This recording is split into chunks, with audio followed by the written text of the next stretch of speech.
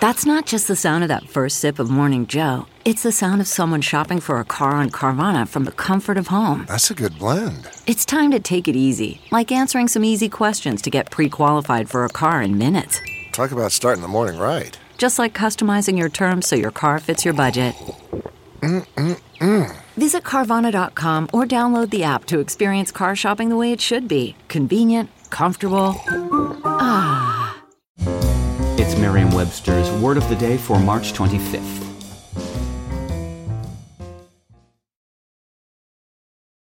Today's word is unreconstructed, spelled unreconstructed. Unreconstructed is an adjective that means not reconciled to political, economic, or social change. It also means holding stubbornly to a particular belief, view, place, or style.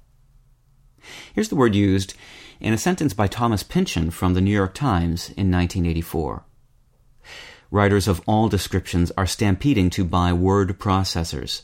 Machines have already become so user-friendly that even the most unreconstructed of Luddites can be charmed into laying down the old sledgehammer and stroking a few keys instead.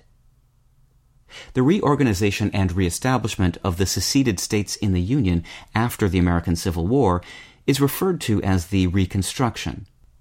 The earliest known use of the word unreconstructed is by a writer for the Boston publication The Liberator, who in 1865 used it to describe Southerners who were not reconciled to the outcome of the war and the changes enacted during the Reconstruction.